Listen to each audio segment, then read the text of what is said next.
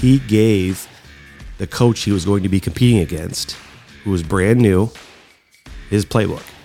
And this Chris was like, "Coach, like, what are you doing? Like, you can't. Like, those are our that's our secret sauce. Like, why would you do that?" And he says it'll make us better.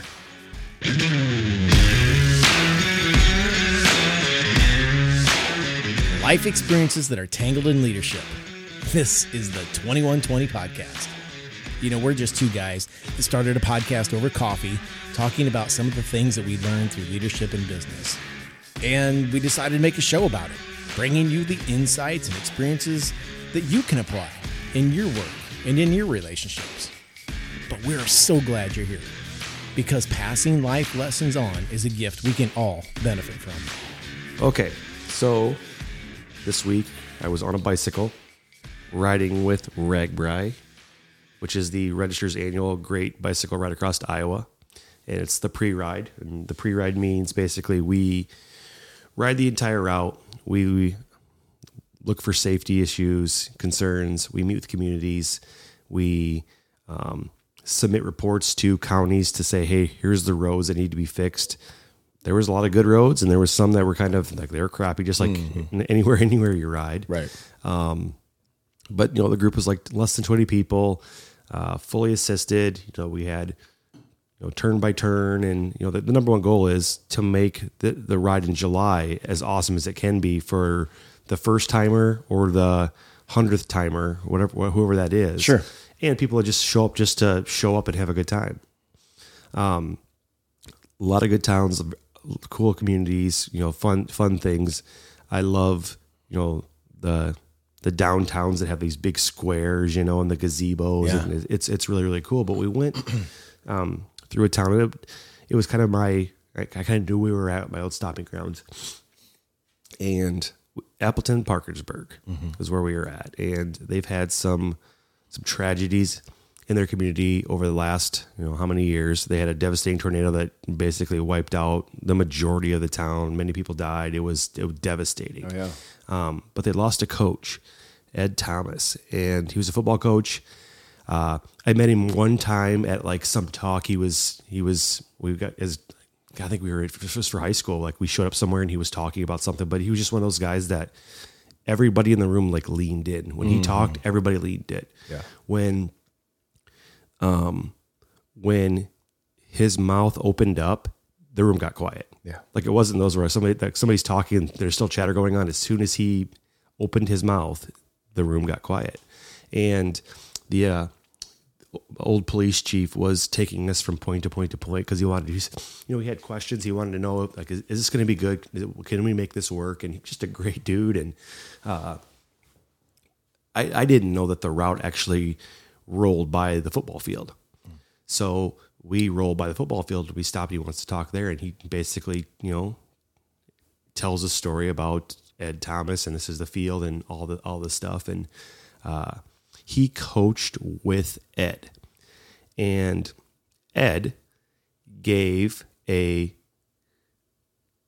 another coach, a competitor coach, his playbook. Like, just think about that. Here are all our plays. Like, we're good. Appleton Parkersburg was a hell of a football team. Oh yeah. He gave the coach he was going to be competing against, who was brand new, his playbook. And this Chris was like, "Coach, like, what are you doing? Like, you can't. Like, those are our that's our secret sauce. Like, why would you do that?" And he says it'll make us better. If they know what we're going to be doing, we have to be better that day. Give away your playbook. He needs someone to give him his start. He goes, "I got my start. Someone help me out. I want to be the guy for him that helps him out." And like people were crying. I mean, this story was like very impactful because I know just a snapshot of Ed Thomas, but I've never heard that story. And just that 30-second little snip of what he said about giving away the playbook was like, holy crap. You know, I was sitting next to Kathy Murphy, who does the Murphology podcast, and she goes, "Oh, there's your next topic for 2120." And I'm like, yeah, it is, because it's I think too many times, like in business and, you know, some of the things that we do, we keep our secret sauce to ourselves because we don't want anybody to have this special recipe. When sometimes that new person just needs a little taste of it to get rocking and rolling. But I mean, I just think about that coach that got that book. Like, that had to be one of the biggest, most impactful days of his life when a legendary coach, Ed Thomas, gives me, if I'm the coach, all the answers to the test and says, here are the plays we're going to run. And I didn't ask, like, did they win or did they lose? Like, it didn't matter at that point because it was just such a cool thing. So it got me thinking, how do I give away my playbook? You know, and Chris said, like, you don't need to be a hero to everybody, but just be a hero to someone every day. Like, don't try to change the world in one day. Pick one person every day and be a hero for them. And that was obviously another big, awesome statement too. So, I know. No, I really like that. As soon as you said it, you just saw my eyes went, oh, you know, I like to latch on to things like that. Yeah. To give away a playbook, you had to have a lot of confidence in yourself, For sure. your team, your coaches that are around you. And you have to have a lot of, I think, empathy and humility as a piece of it too, to realize that, hey, someone helped me get started. Somebody gave me a playbook. Maybe it was literal or maybe it was, you know, kind of a figurative kind of thing. Sure. But came alongside them and gave them something that they wanted to pass on. And it's a really unique, it has to be an incredibly rare occurrence. Oh yeah.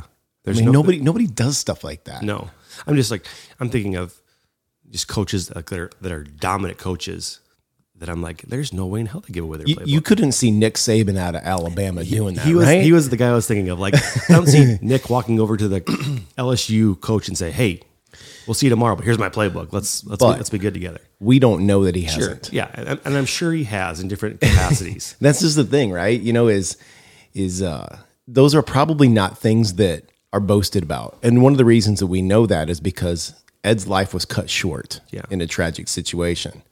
So these stories become legend of this person's, you know, generosity, the way that he poured into people. And they're not embellished, like they're real, they're honest stories. 100%. But if he was still alive, we probably have no clue that happened. Yeah. Because they're not going to go boast and brag about it. Other people aren't probably going to say it just because he probably would say, listen, I'm going to do something for you, but let's keep this on the down low. Nobody needs to know this, but I want to help you. Yeah, it is unfortunate that he was taken. I mean, it was like 2009. Yeah. You know, and obviously he was an older gentleman anyway, but he still had tons of years left of, you know, working with kids. But man, like, yeah, that community devastated, you know, back to back, very, very close, you know, proximities of, you know, a tornado and then this, and, you know, it is definitely unfortunate that it happened. You know, I think the kid is life sentence somewhere, like he's gone. You know, I saw his picture, just popped up on the screen. I'm like, oh man, that's what he looks like. I completely forgot what he looked like. Yeah. You know, but yeah, devastating. But yeah, to have a coach that every player knew that he was my guy, like he was going to take care of me and he make me better, and he poured into every kid, and like the story after story after story that you just hear it go, holy crap, this is so awesome. Well, I think one of the things too that made Ed incredibly special was, you know, he was a very, very intense person of faith, very much lived out his faith, you know, in the way that he treated his players and coaches and just, you know, people in the community. That's a really cool thing for me to, you know, just to notice and remind. But when, you know, the other piece that it kind of reminded me of is the movie We Are Marshall. Mm-hmm. You know that movie, you know, and the new coach, I'm trying to think of what his name was, played by Matthew McConaughey, called up Bobby Bowden. Was it Bobby Bowden? I don't remember. And they went to him and he asked him for help, you know, and they opened up the doors to him, said, here's everything, help yourself. By the way, we've got all the food in the other room over there. You guys are welcome to use it. And that was another way of kind of giving away the playbook. You know, cool stories like that. You know, what does it mean to give away your own playbook? What does that mean? Well, I'm thinking of like everything that I've learned along the way is part of a playbook. that I use daily is part of my overall playbook. There's things that I've learned that don't go into a playbook. Like I just that doesn't work very well. But it's teaching every day. It's like you said, be a hero to someone every day. That's giving away your playbook. Yeah. If you take someone and just put your arm around them and make them better for one day, that's part of your day-to-day play. Like if you're that guy and that's part of your playbook, you giving someone a hand or a push, or sometimes it's a kick in the ass, like that's part of giving away your playbook. It's systems, systems that work for you, and that's someone struggling that this could help them. Perfect. Here you go. It's time management, just showing them little things, like moving your alarm clock away from your bed. So you physically have to get out of bed to turn it off. It's part of my playbook. Like I explain to people, like, I don't hit snooze. I'm up before my alarm if I can get up. That's part of something that I've learned over the years, that if I have the button right there, I could hit it because that's easy and I can go back to bed. But it's part of the playbook. It's the failures are part of a playbook. We know what plays have failed, but we know why they failed, and we made the play better. It's teaching that. But yeah, you could take the playbook side of things. It is obviously it's a sports thing, but it ties to life, business, everything around it, family. Yeah. Well, I think of it as, we talked about mentors, and that's what mentors do. Mm-hmm. They give away their playbook. They pass on those experiences. They pass on, hey, I failed this way, and they're sharing why that happened and what they learned from it and why it was maybe incredibly painful or devastating at the time, but it was a lesson they had to have, and they rose from it. And it was from that failure that they got where they are. It became something that was a launch pad. Yeah. With Ed's passing, look what it did for his son, Aaron. He lost his dad, and I know they were close, but Aaron had a way to step into that Ed Thomas shoes. And now he's the coach there, and he's taking what his dad taught, and he's putting his own spin on it. And so where Ed maybe broke some ground and softened some things up, Aaron has an opportunity now to take that and then accelerate from there. That's a beautiful thing. Yeah. Aaron, he lost his dad, but there were many people in that community that day that lost their dad or a father figure, because he was that impactful with so many guys that he brought up, that a piece of, that is gone forever because of a kid, that decided to take his life that day. And that's unfortunate. We need more Ed Thomases in our world, and to lose one sucks, so no, it's, just the feeling, like what we were sitting on the road next to the field, and Chris was telling a story that Ed was the only person that mowed the lawn at the football field, because no one else would do it the way he wanted to do it. Like that was just his thing.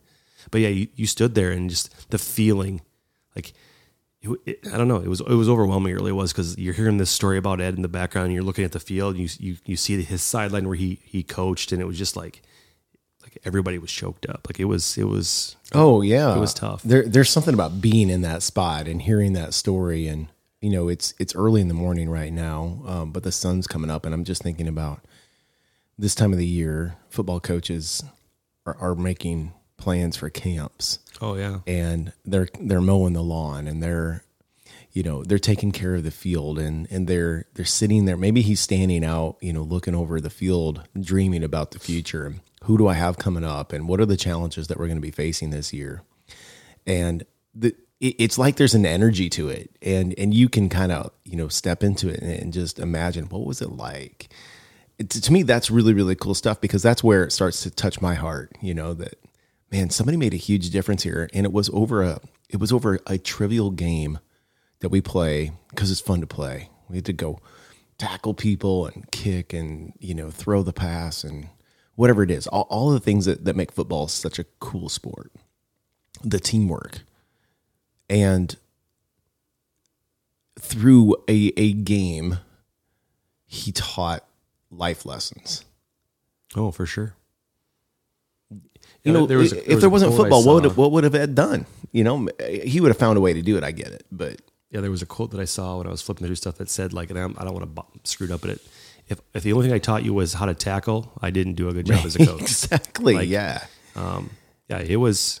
He taught life to kids, and like, you know, to give Ed even more credit, like Chris made the comment, like, I have to carry on this legacy and everything that he's taught me. So, you know, I will tell this story 1,000 times on the day of when Ragbear comes through, because you'll have someone that has no idea, you know, that they're just rolling by a football field because they've run by, you know, 50 football fields prior. He goes, I'll tell this story over and over again. And like, yeah, that's just, man. Yeah. You know, the word legacy comes to mind. 100%. You know, some people want to leave. I think most people want to leave a legacy because our time on earth is limited, right? We're here for a short period of time. So what are you going to leave behind?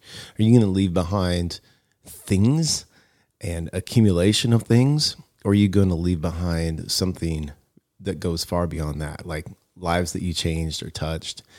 You know, part of Ed Thomas's legacy is that football field's named after him. Yep. He didn't set out for that. That probably wasn't on a big dream of his, but maybe it was, and it's okay if it was.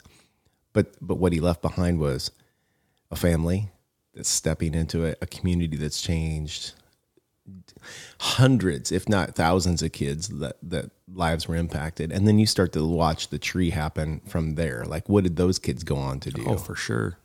Yeah, like when you have that impactful coach or that mentor in your life, you take a piece of their playbook that they've given you, and then you pass it on to somebody else, and then they pass it on to somebody else, and then before you know it, like it's in 1,000 different directions, and with like you said, 1,000 different people are using that, but it all could be traced back to one person. Like it started with Ed, and now it's all over because of the impact that he had. So, yeah, I mean that's the highest level of leadership, you know, in my opinion, is when you have, like, when you talk and the entire room shuts up and listens and leans in and wants to learn, and, you know, just, you know, it's.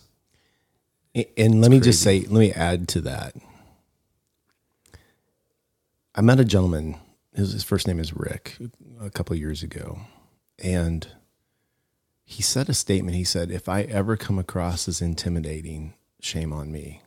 Small man, but like he wasn't a big, like, physically statured man, like, I don't know, like my size maybe, or a little shorter than me. And they were talking about how when Rick spoke, like, everybody leaned in and listened. Exactly what you said. And somebody had mentioned, you know, I think they were just kind of teasing him about being intimidating, and he took it seriously. He's like, you know, listen, if I ever come across as that, shame on me.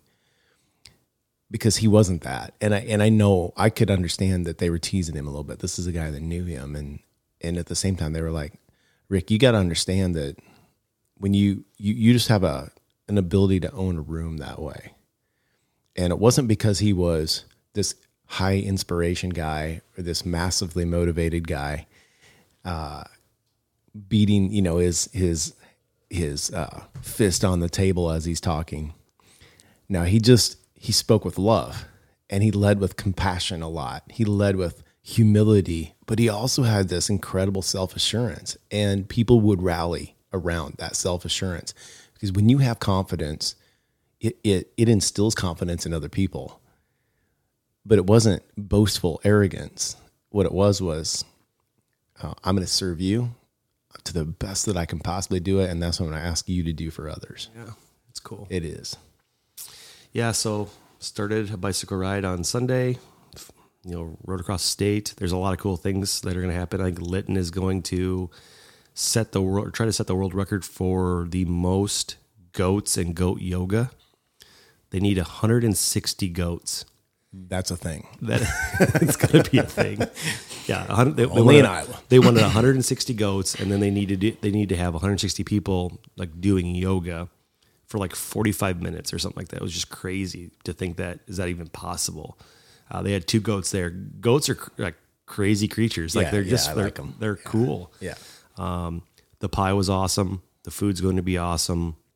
The bars that are going to be set up are I think like with anything, they're worried about what to do and how to do it, and it's going to be awesome. But I think at the end of the day, people are ready to get back on bikes. People are ready to ride together in groups and, roll across this amazing state that we have. And, the communities are definitely ready, and it'll be fun to see what happens in July with the ride. But yeah, it's, the cool thing is like stuff gets fixed. You turn these reports into these counties and roads get patched, and, it's obviously it helps cyclists out, but it helps everyday commuting out. So yeah, there was so many towns that were beautifying their town, planning things on this is the focal point of our community. We want it to look cool.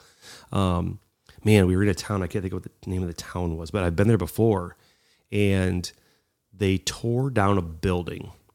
And when they tore it down, there was this smokeless tobacco mural with a bull, like Bull Durham smokeless tobacco, I think is what it was, that no one knew it was even there. Like this building got destroyed, and then when the building next to it had this mural on it, and now it's like, it's such a cool image, and it's preserved. I mean, it looks fantastic, but it's years old.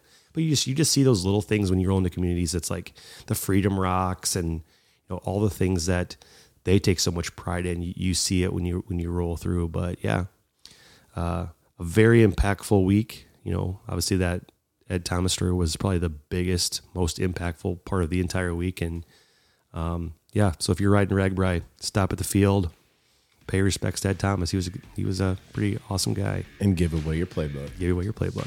All right, I'm Matt. I'm Jim. We'll see you next time. Well, we hope you enjoyed this episode of the 2120 podcast. Hey, everyone, this is Jim, and Matt and I want to ask you for a favor. If you've gotten something out of these conversations, if you've been entertained, or maybe you've learned something valuable that will help you improve or your business improve, then the best way to pay us back is to like this podcast, give us a review, and let others know about it. And that will help fuel our fire to keep going and keep bringing you awesome content. We'll see you next time.